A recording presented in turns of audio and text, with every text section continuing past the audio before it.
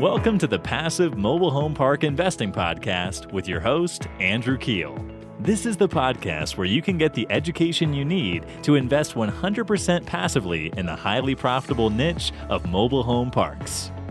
Welcome to the Passive Mobile Home Park Investing Podcast. This is your host, Andrew Keel, and today we have an amazing guest in Mr. Jeremiah Boucher of Patriot Holdings. Before we dive in, I want to ask you a real quick favor. Would you mind please heading over to iTunes and rating this podcast with 5 stars? This helps us get more listeners, and it means the absolute world to me. So thank you for making my day with that 5-star review of the show. All right, let's dive in. Jeremiah is the founder and CEO of Patriot Holdings. Patriot Holdings is an alternative commercial real estate investment firm based out of Las Vegas, Nevada. They focus on cash flow producing properties, including mobile home parks, our favorite, self-storage facilities, and industrial park properties. The firm has over 20 years of experience in these alternative investment classes and has built a portfolio of over $90 million in assets under management. Jeremiah, welcome to the show. Thanks, Andrew. Maybe you could start out by just telling us a little bit about your story and how you got into manufactured housing. Sure. So I got in back in 2006. I quit college in Vegas. I was a floundering realtor. I was flipping houses. I was 25 at the time, and decided that wasn't for me. I couldn't differentiate myself from anyone else. So I read, if some of your listeners ever checked out, Frank and Dave's original stuff, read their that 10-20-10 investing system, and dove all in. So I actually called Dave up and we connected on the phone. I was a young guy. I was hungry. I said, hey, what can I do to get into this business? And ultimately it was go find a deal. So I learned what a deal was and scoured the country, cold calling owners, building my list, just grinding it out on the phone, and pretty much did that for almost 10 years for those guys, and worked with them, partnered with them, assigned them some deals, helped them build up their fund. And we had a good run together, and then got off on my own, and we did an equity swap, and I bought my own properties in Vegas, and they took all the stuff in the Midwest. And at that point, I got thrown into the operations, full time. So I had about 500 pads around Nevada, and I had to build a management team, had to build an accounting team, had to build still keep up the prospecting, and was juggling a million things at that time in 2016. And eventually got the portfolio turned around, raised the rents, put in 28 new homes, filled them all up with a Section 8 with rentals, sold a few, did every CapEx project you could think of, and turned that portfolio around and sold it in 2019. Exited that, had a really nice payday, and that catapulted me. In 2019, I was able to really invest in my management company. And over that time, then started pivoting into some other asset classes. More full-time, and really building up the private equity portion of the company. That's fantastic. And for those listeners that have attended an MHU boot camp with Frank and Dave, Jeremiah is the mobile home park wholesaler that Frank references, where he's like, oh, this cold caller out in Vegas, he just makes like 200, 300 phone calls a day. And was calling. That is Jeremiah. So excited to have you on the show, because you're a legend. Everybody hears about you in all of those boot camps. Yeah. So. No more wholesaling though. Nobody call me. I'm not assigning any deals to anybody. But yeah, that's awesome. So Jeremiah, what has been the toughest hurdle for you in the mobile home park business? I think the transition of the industry. Right, there was the guys in before I got in, and they were really successful because there was not a lot of competition, right? Sure. And there's a big difference between 5-star parks and Sam Zell Equity Lifestyle Parks and the traditional trailer park. So over that time, for me, it was learning the difference between the quality of the assets, where in the beginning, it was all about cash flow. What can I get? The best cap rate, the best return on investment, the lowest down payment, the best terms. And over time, I've learned that isn't necessarily what I focus on anymore, because the asset itself, the underlying asset is really important, because one deal can look like a great opportunity on paper, and then it can suck the life of you suck your life of your investors, your money, your team, and you're so bogged down by the operations that one deal alone, the opportunity cost took away from all the other deals that were out there that you could have pursued. So for me, it was learning. And then I'm not saying when you start out that you go after 5-star parks. I'm just saying that you need to understand what to look for in the asset in terms of the infrastructure, quality of residence, quality of homes, where you're not getting into a money pit or a time pit or something that's going to detract from the bigger plan. So for me, I've been transitioning where it's really about quality, not quantity of deals. And I focus more on higher quality parks, quality residents, quality homes with pride of ownership.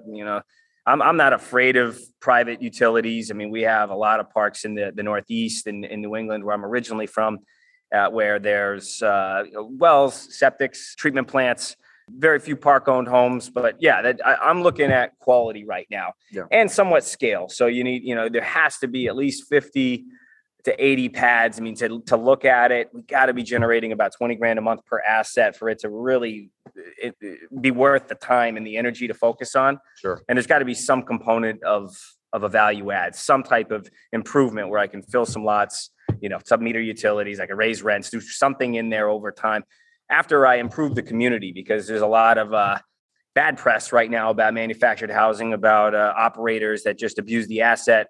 I see a lot of new people coming into space. They'll buy the property, jack the rents up $100 to $200, gives us a bad name. In return, not doing one thing to improve the community, not paving the roads, no community amenities, not even within market rents. Yeah. So we're really fighting that battle. But at the end of the day, it's an amazing asset class. I'm still 100% behind it. I don't think it's going anywhere. Affordable housing is the future, and I think pride of ownership and mobile homes differentiate this asset class from apartments or other types of affordable housing. So I am going to continue to stay in the space, but I'm a lot more prudent, very picky about what I'm buying, and I still have a good outlet for the future. But what we were talking about earlier is just really being careful with rent control, rent regulations, abiding by all the policies. These are things that I'm heavily invested in, because I think this industry will be targeted. And I'm not saying it shouldn't or it should. I have no political view on it. I'm just saying that it's about being a responsible landlord, and that's what we're focusing on. Yeah. You made several good points. One point I wanted to bring up is just the quality of these assets. Like you said, there's mobile home parks that have not been taken care of, lots of deferred maintenance.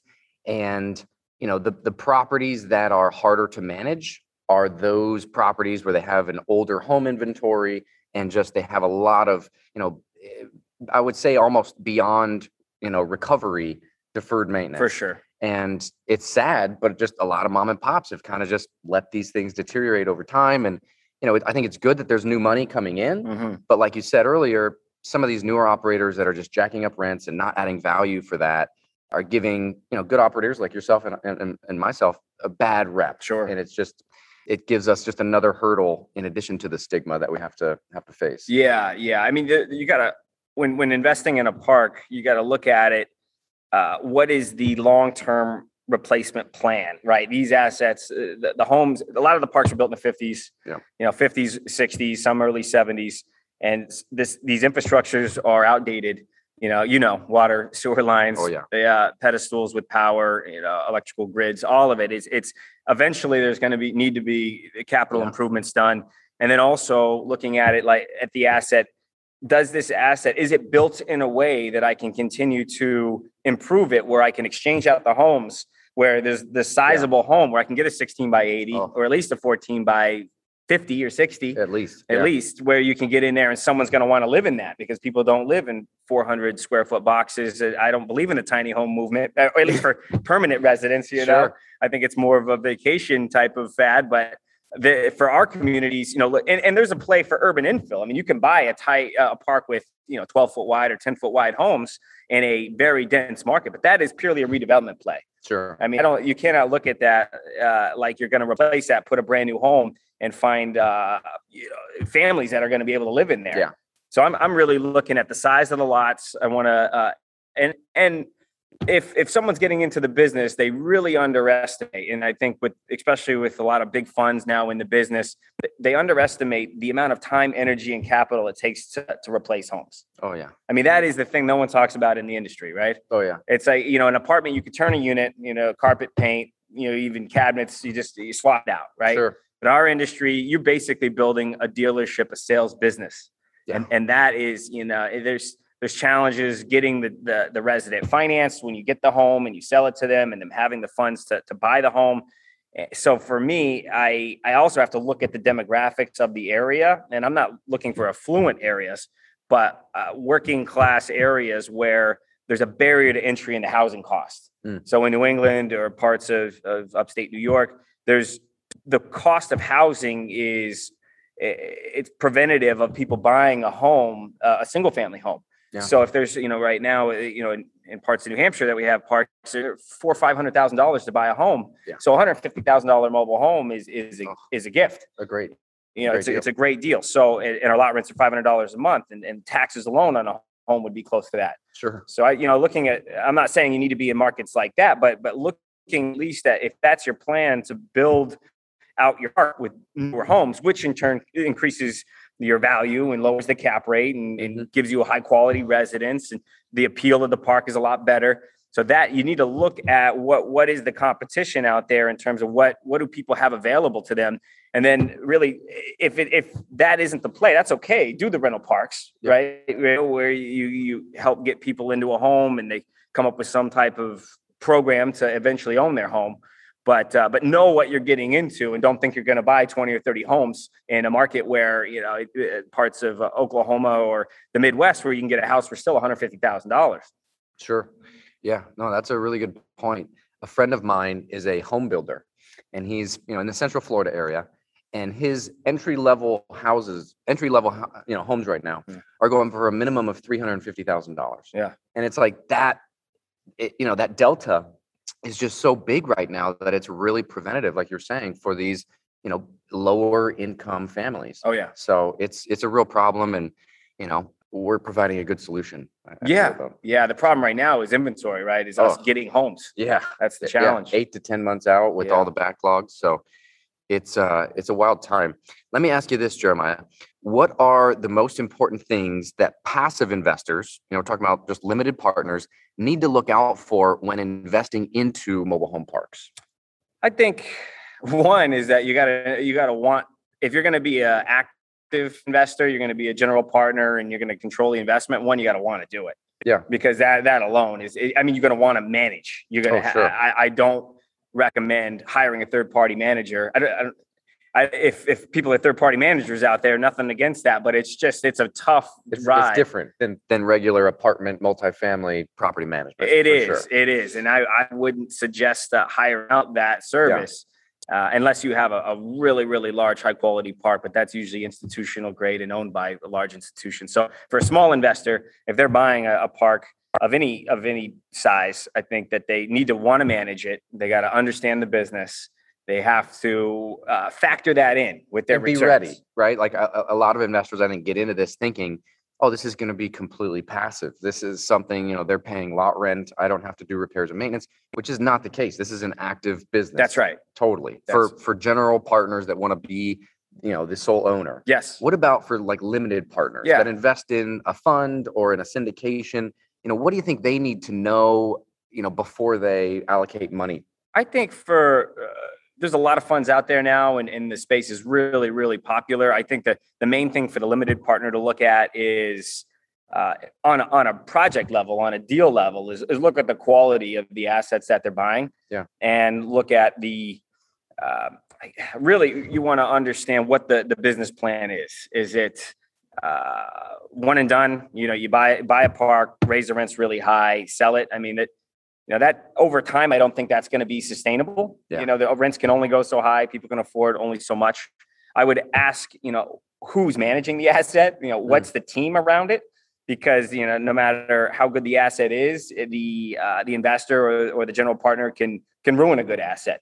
So it's really determined on, so what's the operator's experience? How are they managing the asset? What are the quality of the assets?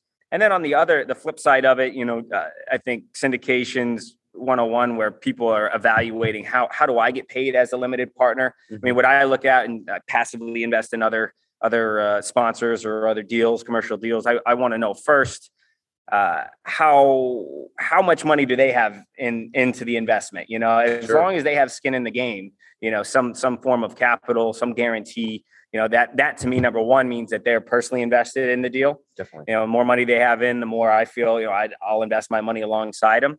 Number two, I think I want to know, how do I get paid? What is the waterfall of how do I get paid back? And that really comes down to, do I get paid first, or do I get paid at least a preferred return or some type of return before everyone else gets paid, the general partners? And if that's the case, then I think our interests are aligned. And then from there, it just comes down to, whatever you're comfortable in, whatever region, whatever asset class, all that good stuff. Great tips. Great tips. Let's go into the next piece here. What does the perfect mobile home park look like in your eyes, and why? For me, I have a community in New Hampshire, and it's 80 pads, big lots, not too many trees. Trees will be a huge, because you're sewer lines. Yeah. So and just the cost. Yeah. To keep them trimmed. Nice wide roads, parking, 2-car parking at every home. You can fit a double wide. A good mix of newer homes.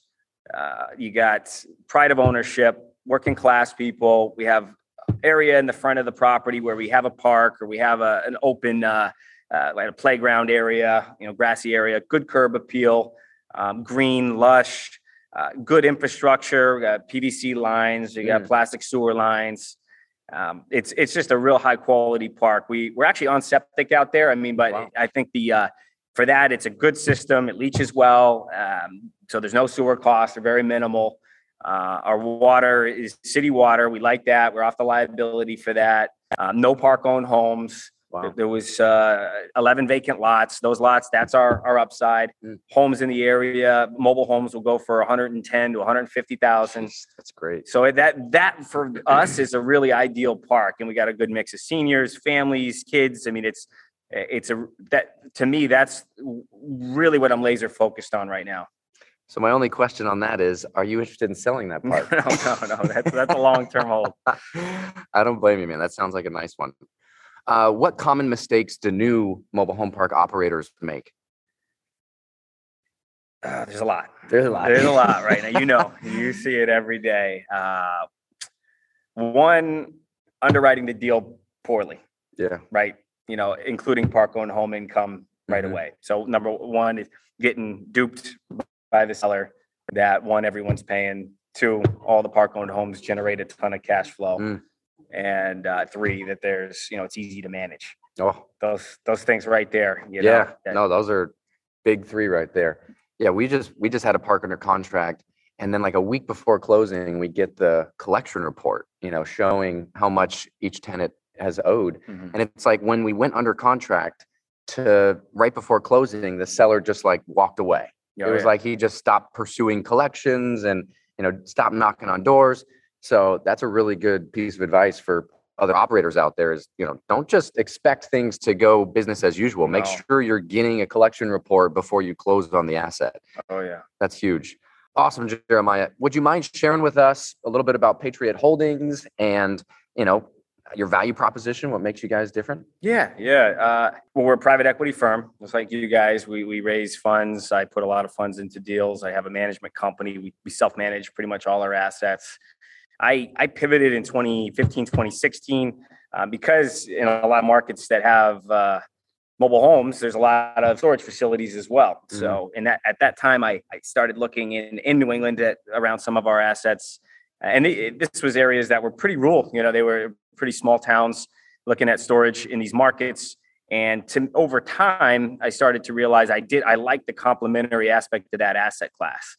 So I put a lot of effort and energy into building up a storage portfolio. Right now we got 1 million square feet under management. We're building another 500,000 square feet throughout the Northeast. And for me, it was also finding a really good management partner, two partners, actually. Yeah, I got so on the mobile home park and construction side, I got a great partner named Tim. On the other side, I have on the operations, a partner named Diane. So over that time, I needed a team, and that was really important for me. So I recommend anyone out there, understand the business.